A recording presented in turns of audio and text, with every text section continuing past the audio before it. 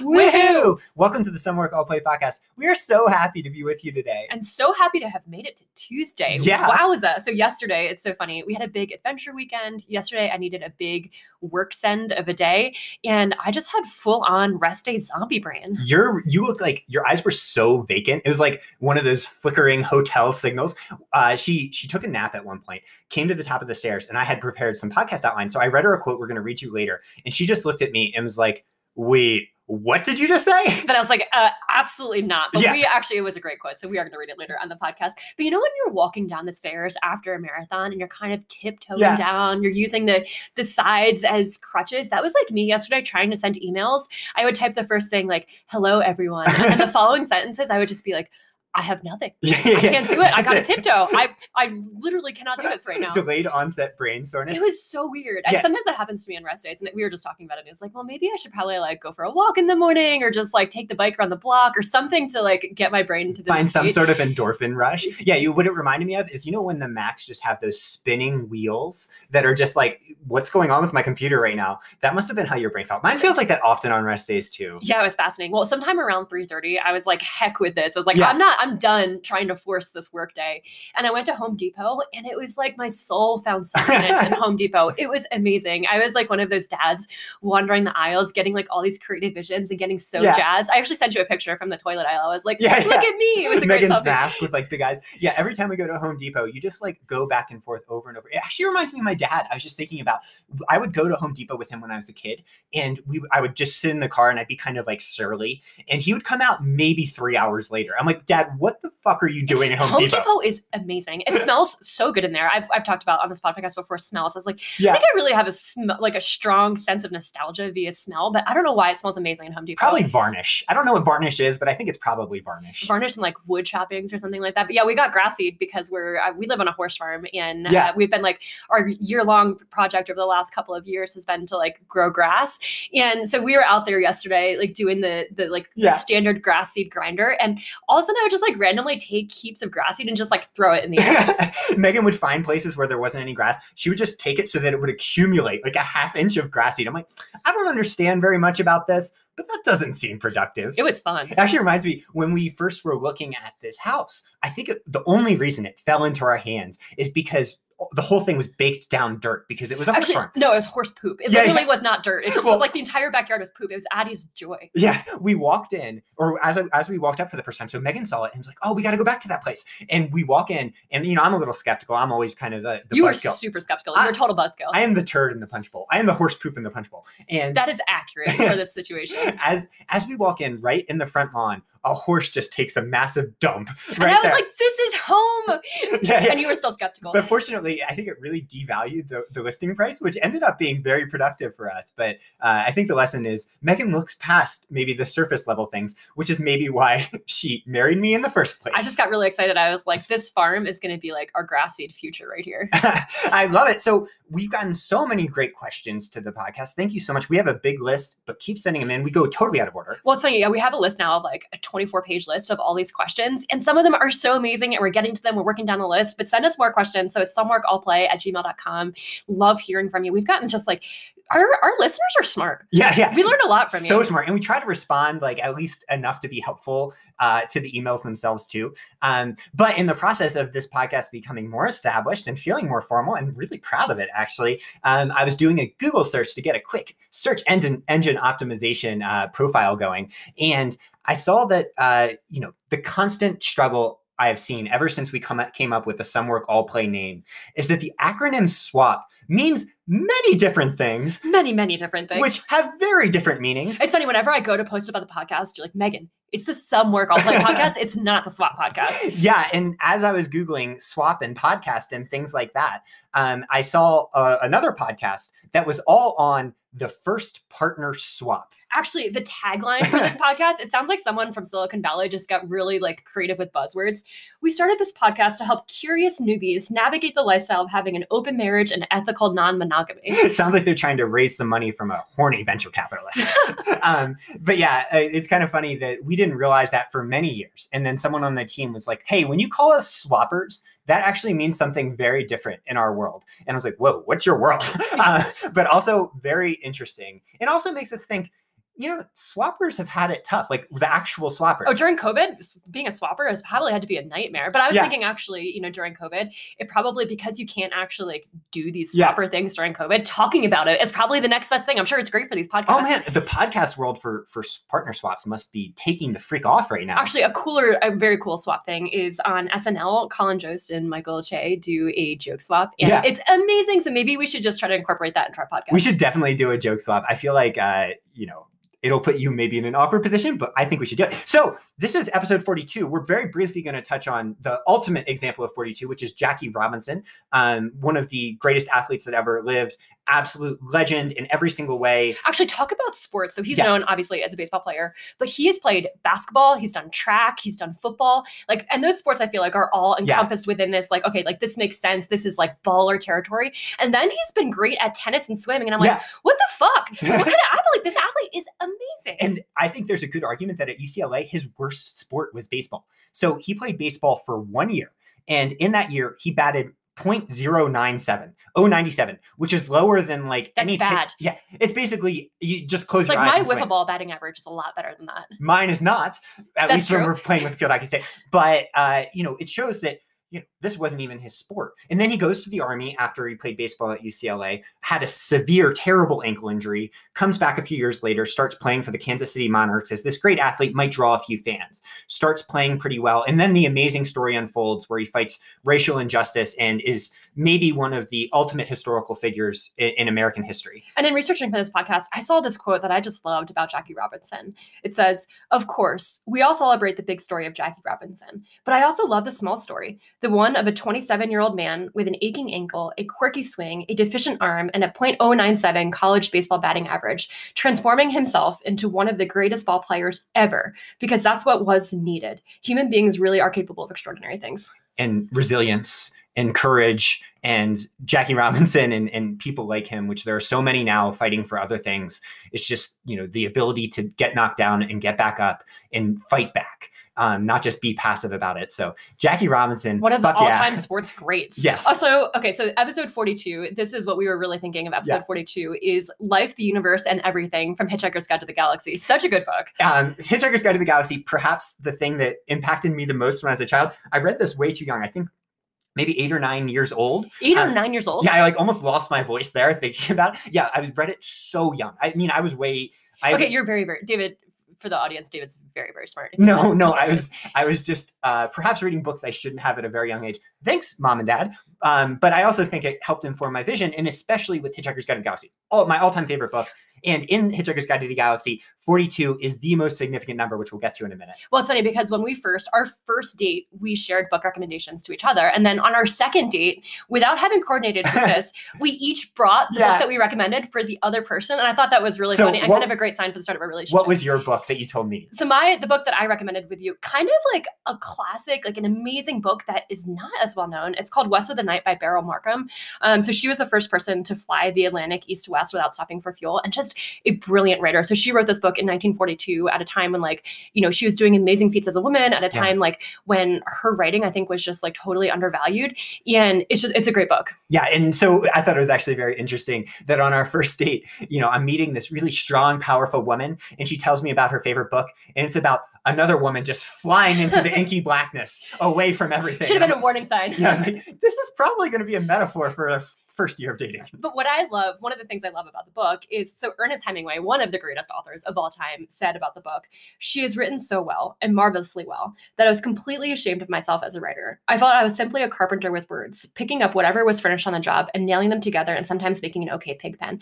And that to me is Ernest Hemingway, one of the greats. And he's talking about how he read this book and was self-conscious of his own writing. And I think to me, it's so cool thinking about someone who is up there and how he responds to greatness. And I think that's we're faced with that all the time. Someone comes into your life, I've had that before. Someone comes into your life and you're like, this person is so mind-bogglingly great. And I feel like it's the true testament of a person is how you respond to that. Yeah. And nowadays with social media and everything, you read about these things, you see them all the time. And we talk about that on the podcast. There's this constant urge for our brains, I think, to be like, oh my God, I suck. I'm not good. I can't do this what this person does. And I think that's probably what Hemingway was facing there. But the point is everyone feels that, and to be like patient with that voice and also give yourself to be honest, and also like, you know, supporting of the other person in that process. Celebrate because people like Markham. You know, it's funny, like Beryl Markham never, I mean, her name is not like a household name. It's never, I mean, her writing is brilliant, but she's not a household name. And you wonder, like, if she had been born like outside of that time and if she'd written in a different time, like if it would have taken like these people to elevate her voice in the process. Yeah, I had never heard of the book.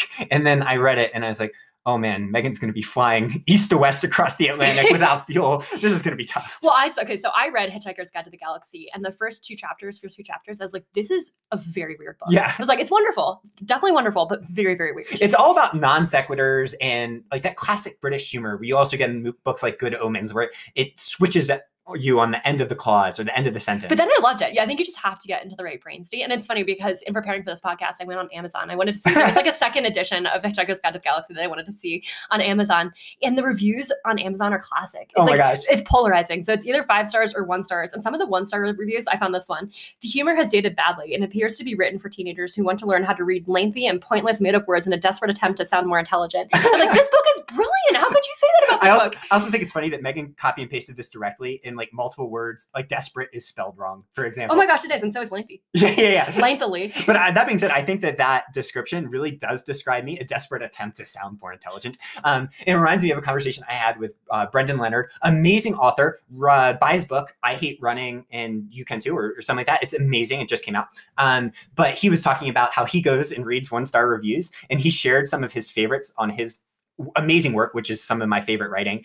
And they're hilarious. I think there's great power in seeing what else gets 1-star reviews. Well, I think I was going to say, I think it's really funny to go to just random objects on Amazon and be like, how could a sponge ever get a 1-star review? And there's like so many of them, people just shitting on the sponge. That sponge is having a desperate attempt to sound like it cleans things. So basic plotline to get to 42 for Hitchhiker's Guide to the Galaxy is the supercomputer Deep Thought spent 7.5 million years to come up with the ultimate answer to the universe, the life of the universe and everything. And that answer was 42, just out of the blue. And that number led to the problem. Oh, we don't actually know what the question is. So to find out what the question is that 42 is the answer for, the creation of an even greater supercomputer happened. And that supercomputer was called Earth. To brush through the plotline real quick, Earth ended up being destroyed 5 minutes before its 10 million year program. This is all in the first chapter. And one man survived. Eventually, they pulled Scrabble tiles to find the answer in his subconscious. And the question ended up being, what do you get when you multiply 6 by 9? So 42 being the ultimate non sequitur for the ultimate answer. What I think is really funny, though, and this brings me back to AP English literature, is fans and literary critics have come up with all of these different meanings as to why Douglas Adams, the author, came up with 42. And there's all of these different like symbolism, like, you know, irony, like, you know, what does 42 mean? And Douglas Adams was just like, there's a quote from him. He was like, yeah, it was a joke. It had to be a number, an ordinary smallish number. And I chose that one. Binary representations, base 13, Tibetan monks are all complete nonsense. I sat at my desk, stared into the garden and thought, yeah, 42 will do. And I think, to me, like, that just brings me back to AP English literature when we're like, I think like there are a lot of brilliant authors out there who are creating like good symbolism and irony like on purpose. But I feel like half of the literary critiques are just like people trying to attach meaning to like an author's work that is not there. I mean, so we've gotten emails about some of the things we've written in podcasts and stuff with like, oh, is this the meaning? And I'm just like, yeah, that's totally what I meant. This is an 18-layer lasagna, not just like one thing with of pasta with cheese on it. In Psychology Today in 2018 talked about a specific passage from the book that said that it was the ultimate example of the search for the meaning of life in a joke way. So this is the quote I read to Megan earlier. And to caveat this as like, David, we are not reading this on our podcast. But we are going to read it, but we're going to read it slow and trade off. Because I have had coffee today and as I looked at the outline this morning, I'm like, okay, I can read this. And I brewed it extra strong. So to give context here, you don't really need to know exactly why, but in the world of the book, all of a sudden manifested a few miles above a planet is a whale and a bowl of petunias, a flower. And they're both hurtling towards the surface of the planet very fast. And that's where Megan picks up. And since this is not a naturally tenable position for a whale, this poor innocent creature had very little time to come to terms with its identity as a whale before it then had to come to terms with not being a whale anymore. This is a complete record of its thoughts from the moment it began its life till the moment it ended it. So I'm going to jump in with the whale's thoughts in rapid fire format. Megan just scrolled down slightly past the quote. But these are hard quotes to read, so it gives me a chance to really hype up, get my caffeine going. So this is the whale. Ah, what's happening? It thought. Excuse me, who am I? Hello? Why am I here? What is my purpose in life? Never mind. Hey, this is really exciting. So much to find out about. So much to look forward to. I'm quite dizzy with anticipation. And wow, hey, what's this thing suddenly coming towards me very fast? Very fast. So big and flat and round. It needs a big, wide-sounding name, like own, found, ground, round, ground. That's it. That's a good name, ground. I wonder if will be friends with me. And the rest, after a sudden wet thud, was silence. Curiously enough, the only thing that went through the mind of the bowl of petunias as it fell was, oh no, not again. Many people have speculated that if we knew exactly why the bowl of petunias had thought that, we would know a lot more about the nature of the universe than we do now. I absolutely adore that quote because it's so, the whale obviously going to pull the AP Lit style on this, the whale going through the process that we all go through of figuring out meaning. And just as you start to have some semblance that they're of this idea of meaning, thud. In the bowl of petunias, just, oh no, not again. I feel like a petunia is a perfect representation for that. Yeah.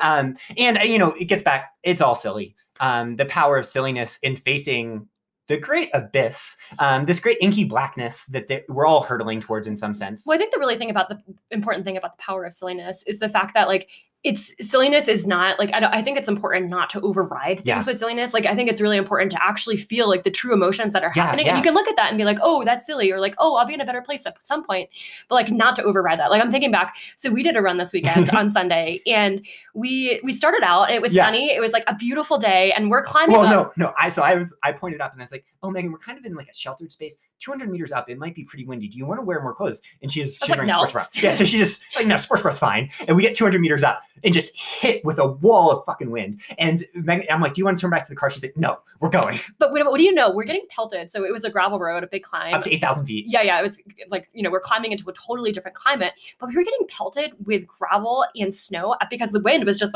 shoving it into our face and trying to do this kind of hard. I mean, you were doing a tempo at the time, hard, fast climb.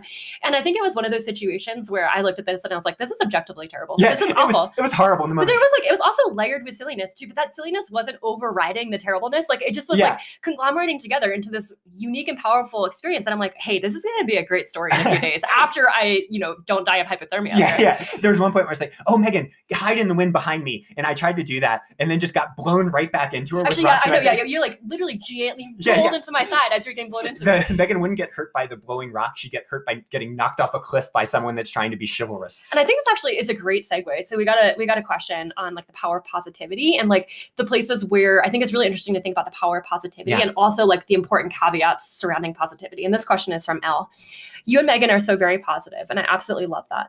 But is there ever a time either of you feel like you just don't know if you can do what you signed up for? I guess I'm just asking if there's anyone else that accidentally jumped onto the struggle bus for a street or two. Maybe I'm just looking too far ahead at the entire endeavor. I don't know. Yeah. I mean, the answer is yes. That's an amazing question. And it's something that I think is fully ubiquitous. As Megan was saying, the whole point is to try to feel all those emotions. But what the silliness of Hitchhiker's Guide to the Galaxy is trying to view those emotions from a little bit of a removed state where you're like, okay, I feel these, this is life, but it doesn't define everything about who I am in this moment to have this. I love that. I think it's about being in the present moment with emotions. It's almost very much a meditative state of looking at where you are and being like, yeah, this is the present moment. I think there's nothing worse than trying to layer emotions on top of emotions. So to be feeling sad or angry or upset and then being like, no, I'm going to be happy about this. I think that's probably the worst because you're trying to pull yourself out of the present moment. And we've had athletes who are going through really tough times and oh, I just wish I could be happy. But it's at that point, who knows? It could be 2 weeks before you're coming out of this really tough time. And you're just wishing time away at that point. And when you're thinking long term, almost everything feels impossible when you view it all at once. Life is hurtling towards the surface of the planet very fast. And, what you're trying to do is not indulge that voice that's saying oh, this is pointless, or oh, I'm not capable, or oh, all these things. You're always going to have those voices unless you're a narcissist. The point with those voices is to be hey, voices, you're damn cool. I'm damn cool. Existence super silly, and we're going to work through this as much as we possibly can. Those voices are important too. Like, I think not only is it about like having unconditional self-acceptance through those voices, but it's recognizing that those voices, like if you always experience happiness or joy, you're going to have no framework for understanding like the true awesomeness of happiness and joy. And that's why, like, you know, like happiness is not something that happens like 100% of the time, but like, you know, if you had it 100% of the time, you wouldn't even realize how awesome it is. Yeah, shit sucks sometimes. And I think therapy and all these different things are to get you to realize that shit doesn't suck all the time. And to like, have that ability to remove slightly, to find those fun things. So like when we're going into the 35-mile-an-hour terrible headwind and pelting snow, the point is like, yeah, this sucks, but it's what we signed up for. And it's the whole point in athletics as a narrative with which you can play with these storylines with like low stakes. I think that also comes to like supporting. I think that's a lot as a coach, like how to support other people as they go through these journeys too. And it's like, you know, when someone comes to you and they're like, hey, I'm having a really shitty day. Like the worst thing you can tell them is like, oh no, you're not. You're totally fine. Like they don't want to hear that. And I think it's like, I've really thought about like how to support people in that process too, of like not having them layer emotions on top of emotions. Yeah. And like, believing in yourself doesn't mean ignoring that this stuff exists. Believing in yourself means seeing that this stuff exists and moving forward anyway into that 35-mile-an-hour. I love that. Thank you. We can end on that. Is that a mic drop? Yeah, that's a mic drop. I probably shouldn't pull this mic off the table and drop it on the floor. So you'll have to imagine that. Seriously, I love that. I think it's okay. Let's segue into, so this is topic 1 on comparison. Very relevant. This is from WT. WT said, you have been stressing that anyone who runs is a runner and that runners then are athletes. While I understand the underlying principle, I struggle finding a good balance between, I like to go I'll go on a run from time to time, wouldn't consider myself an athlete, and I need to train, perform, essentially be the freaking best in sport if I take this seriously to describe my efforts to myself and others. Do you have advice to share on how to work towards seeing myself as a consistent runner who does deserve woohoos in her own right, without exposing myself to the stress of elite performance ambitions that are not achieved? Telling myself I am awesome helps, but does not deliver fully and deeply enough. Yeah, and amazing question. And when it said friggin' best in sport, it also had the example of a specific athlete that this person was looking toward. And that's super relevant because we're all looking towards these specific examples as these like shining lights on the hill that maybe we're chasing, or even these examples of ourselves that we're chasing. And the point is, it is so much more complicated and potentially disordered. And I think we've talked a lot on here about like data and like GPS watches and how sometimes you don't even know if the data is right. And it's like, sometimes I feel like you don't even know if these examples are right. Yeah. Like, you know, you don't even know how that person is feeling, how like, you know, being great at sport, like how that intertwines into their life, like what got them there. Like, or what the real story is beneath that data. So to get to our example of data, I saw a story online. I don't know how to pronounce these names exactly, but the story was that Maria Cardi and Wanda Nara, which is there's soccer involved there somewhere. There was a story that said they have sex 12 times a day. Okay. Wow. Yeah. So, you know, that's obviously a chance for comparison for the listeners, how much sex everyone has per day. And that sounds pretty tough. Well, it's kind of funny because like, I love sex, but I'm thinking about sex 12 times a day and I'm like, that sounds terrible. Yeah. And it's fascinating to think about. Like, you know, I think running is objectively like, you know, people see people running 200 miles a week and they're like, that is horrible. 100 miles a week. Yeah. Horrible. But I think like our community has normalized that to the point where I look at that, I'm like, yeah, that's just someone out like training. I think there's a lot of people that run 20 miles a week that are like, man, I'm just having sex 6 times a day. What? Only 6 times a day? I can't be that 12 times a day person. What's wrong with me? And you know, it's really complicated. And I mean, the reason that we're starting with this kind of ridiculous example that I don't even know if it's 100% true. And that's the point again, like, you know, we don't even know if this data is true. Yeah, is because who knows what drives that if it is true. And it's totally like an abnormal behavior, perhaps unhealthy. And well, I've thought deeply about like the physiological. I'm like, how do you do this physiologically? I'm fascinated. Are you taking like an aerobic threshold, a lactate threshold, a VO2 max approach to this? Like, what would be the best approach to having sex? Well, I think the better question, do they allow PEDs? Are performance enhancing drugs involved? Like, are they hooked up to IVs? You know, and like getting intravenous Oh my gosh, fluids. There are so many relevant metaphors here to running. Yeah, exactly. Like there's Alberto Salazar is their sex coach. Yeah, but this, you know, we start with that ridiculous example, but people do it with work too. I had an athlete in their log who was comparing themselves to one of their friends' businesses was valued as a unicorn over $1 billion, which is probably similar to the sex 12 times a day. Or, you know, we talked about Pete Holmes a couple of weeks ago, comparison to him, or comparison to Douglas Adams, or Bell Markham or anyone like this. The goalposts just keep on moving. And then I think once you get to the top, kind of like Ernest Hemingway, you start looking back and you're like, oh my gosh, these people are catching up to me. And I've never heard of them before. And I feel like it's like these goalposts are just like moving in all of these interesting like decision tree sorts of ways. And I mean, we find that all the time with ourselves. Like this podcast, total labor of love. We're obviously not monetizing it or making money or anything. But as soon as I discovered how to look up rankings and numbers and stuff, I was like, how can we get that number a little higher? If you told me this number, many people would be listening to our podcast like 6 months ago, I would be like, I'm going to punch you in the fucking face for lying to me. Well, it's super funny because I don't even go there. Like, I love numbers so much. I'm like, I can't even like this to me. Like, I can't even put my finger on looking at like the podcast listener numbers or like the reviews or anything like that. And I don't, because I'm like, I will start shifting this goalpost in a way that I know is not healthy for me. Well, Mara and Wanda can clearly put their fingers on lots of things. And I think that Megan's example there, which we hadn't talked about, is an amazing example of how to deal with comparison in general. It's like Megan opted out because she knew that as soon as she started playing that game, it would turn into what I was just mentioning, that voice that's like, okay, what is going on here? That's almost like leaving Strava. If you look at Strava and don't feel good, and we've had athletes do that. I'm like, this is great. Please do this. Like, if this is not making you feel healthy, or it's not making you feel validated, or it's not making you feel, whole, don't do it. Well, it's the Marie Kondo approach. Don't play the game. Yeah. If something that is optional doesn't spark joy, don't let it be a part. Oh my gosh, what I'm thinking of right now, social media. Yeah. We've had so many athletes who are like, I don't get joy from social media. It's like, don't use it. Yeah. I mean, and the hard part with social media in particular, because I think that that's like the source of comparison a lot of times nowadays, is what is actually going on behind the scenes in that person's life. Oh my gosh. Yeah. And what would be, what can you actually do in the day if you're having sex 12 times a day? Like, what is there room for? I don't know. Very strong hips though. I feel like that the strength in the hips will open up lots of avenues for crush. But I mean, I'm sure if they're having sex 12 times a day and doing the model routine, they're definitely overtrained. That's probably true. I keep coming back to the PEDs. There must be something going on there. I'm totally in a comparison spiral right at this freaking moment. But with social media, if there was a translator for what is actually happening with like mental health and feelings and stuff behind the scenes, I think we'd feel very differently about everything.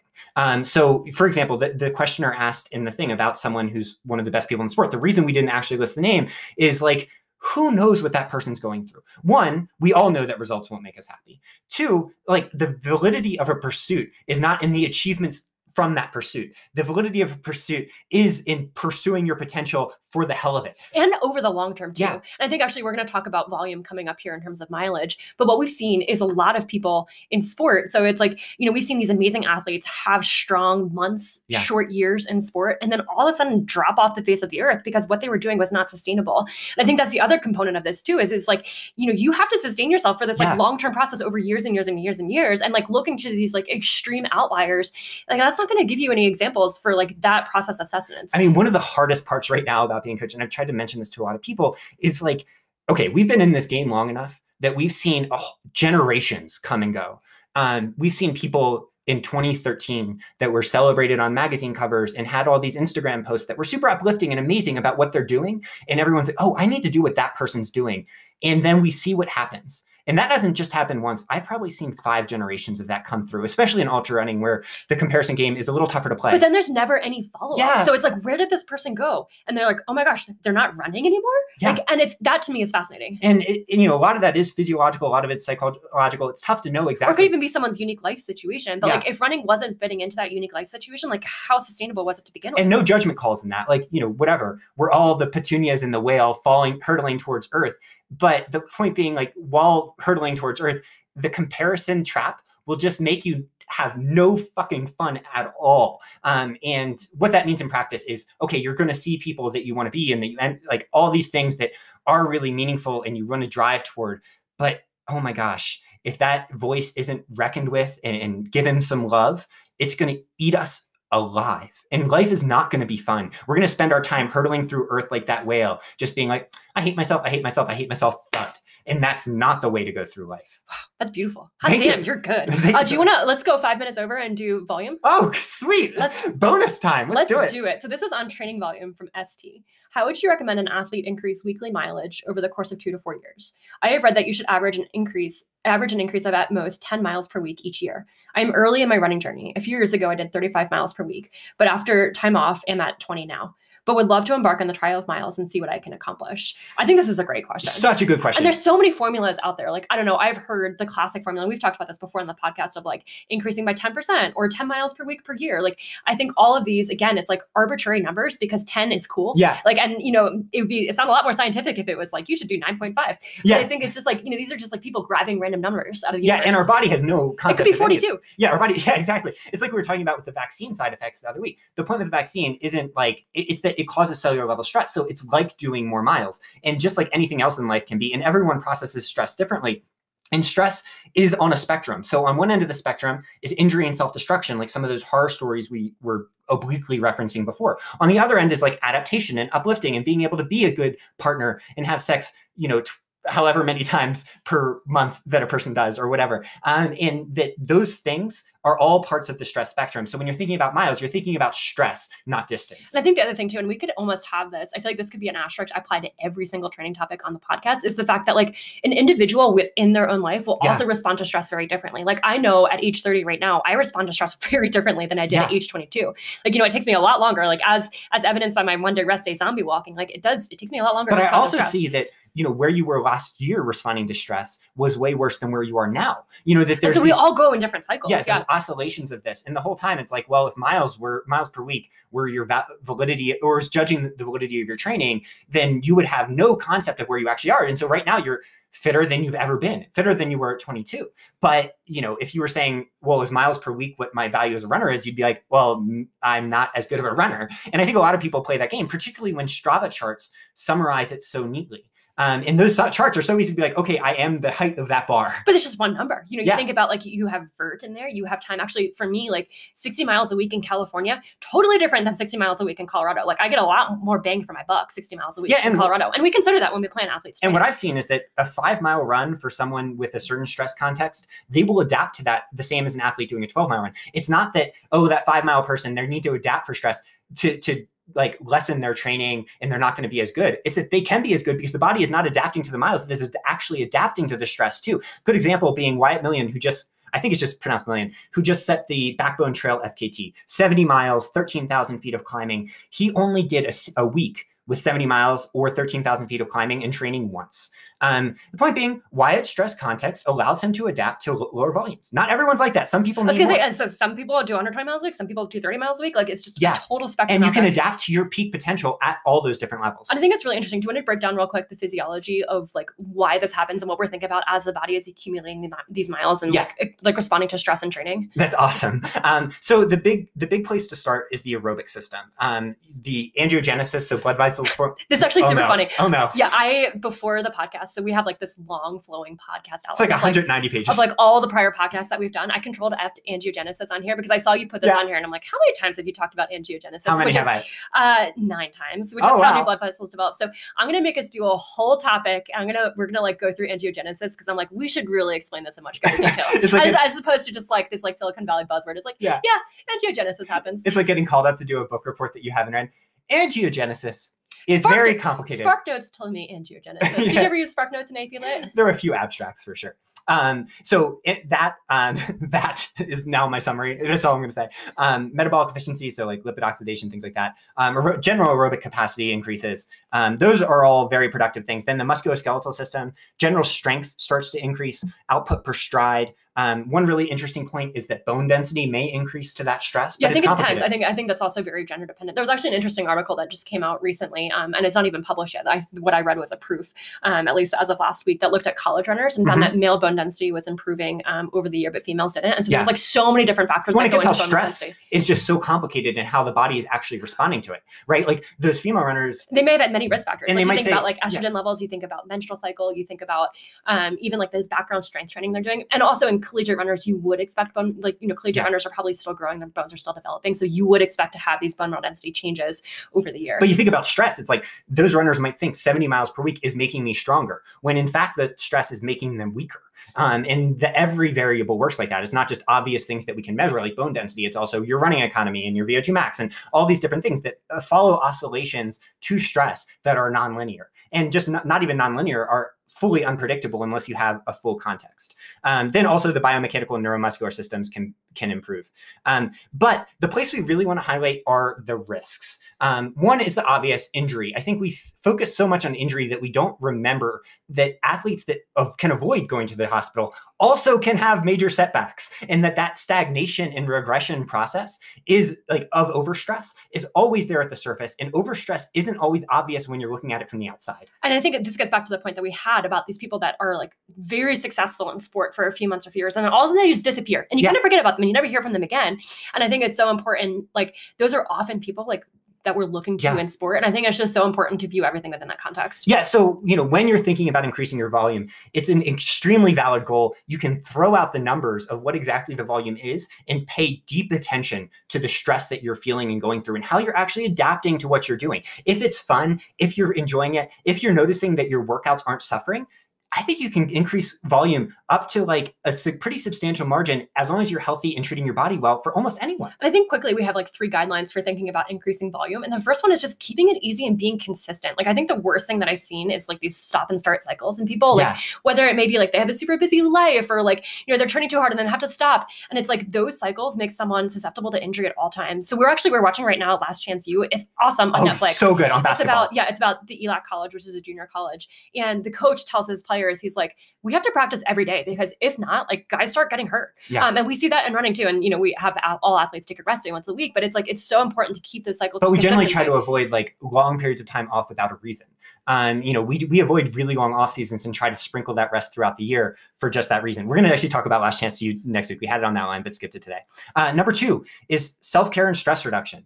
If this is a stress equation, this goes throughout all of life, not just when you're running. It's so important to contextualize it and work on giving yourself that love, that compassion to let yourself actually adapt to the stress. And across so many different mediums too. I think about this as like, stretch, like eat well. Like there's so many different ways. Eating enough being maybe the key one. I was going to say, I think there's so many different ways in which you can manifest that self-care. And it's really important to start like adding all of this together. And then the last point too is just not getting caught up in numbers. Like I feel like we've really emphasized this on this podcast between the sex 12 times a day and the Strava numbers. Like I feel like these are just numbers. Like numbers are like just constructs. We're just coming up with random numbers like 42. And I think it's just so important. Like the body doesn't care about that. Like the body does not know numbers. We are not communicating to our body in numbers. The body doesn't give a fuck. So if your brain... Thank you. That's much more succinct than I was trying to say. If your brain is telling you, I am not enough because of this thing or whatever, remember that it doesn't quite work that way.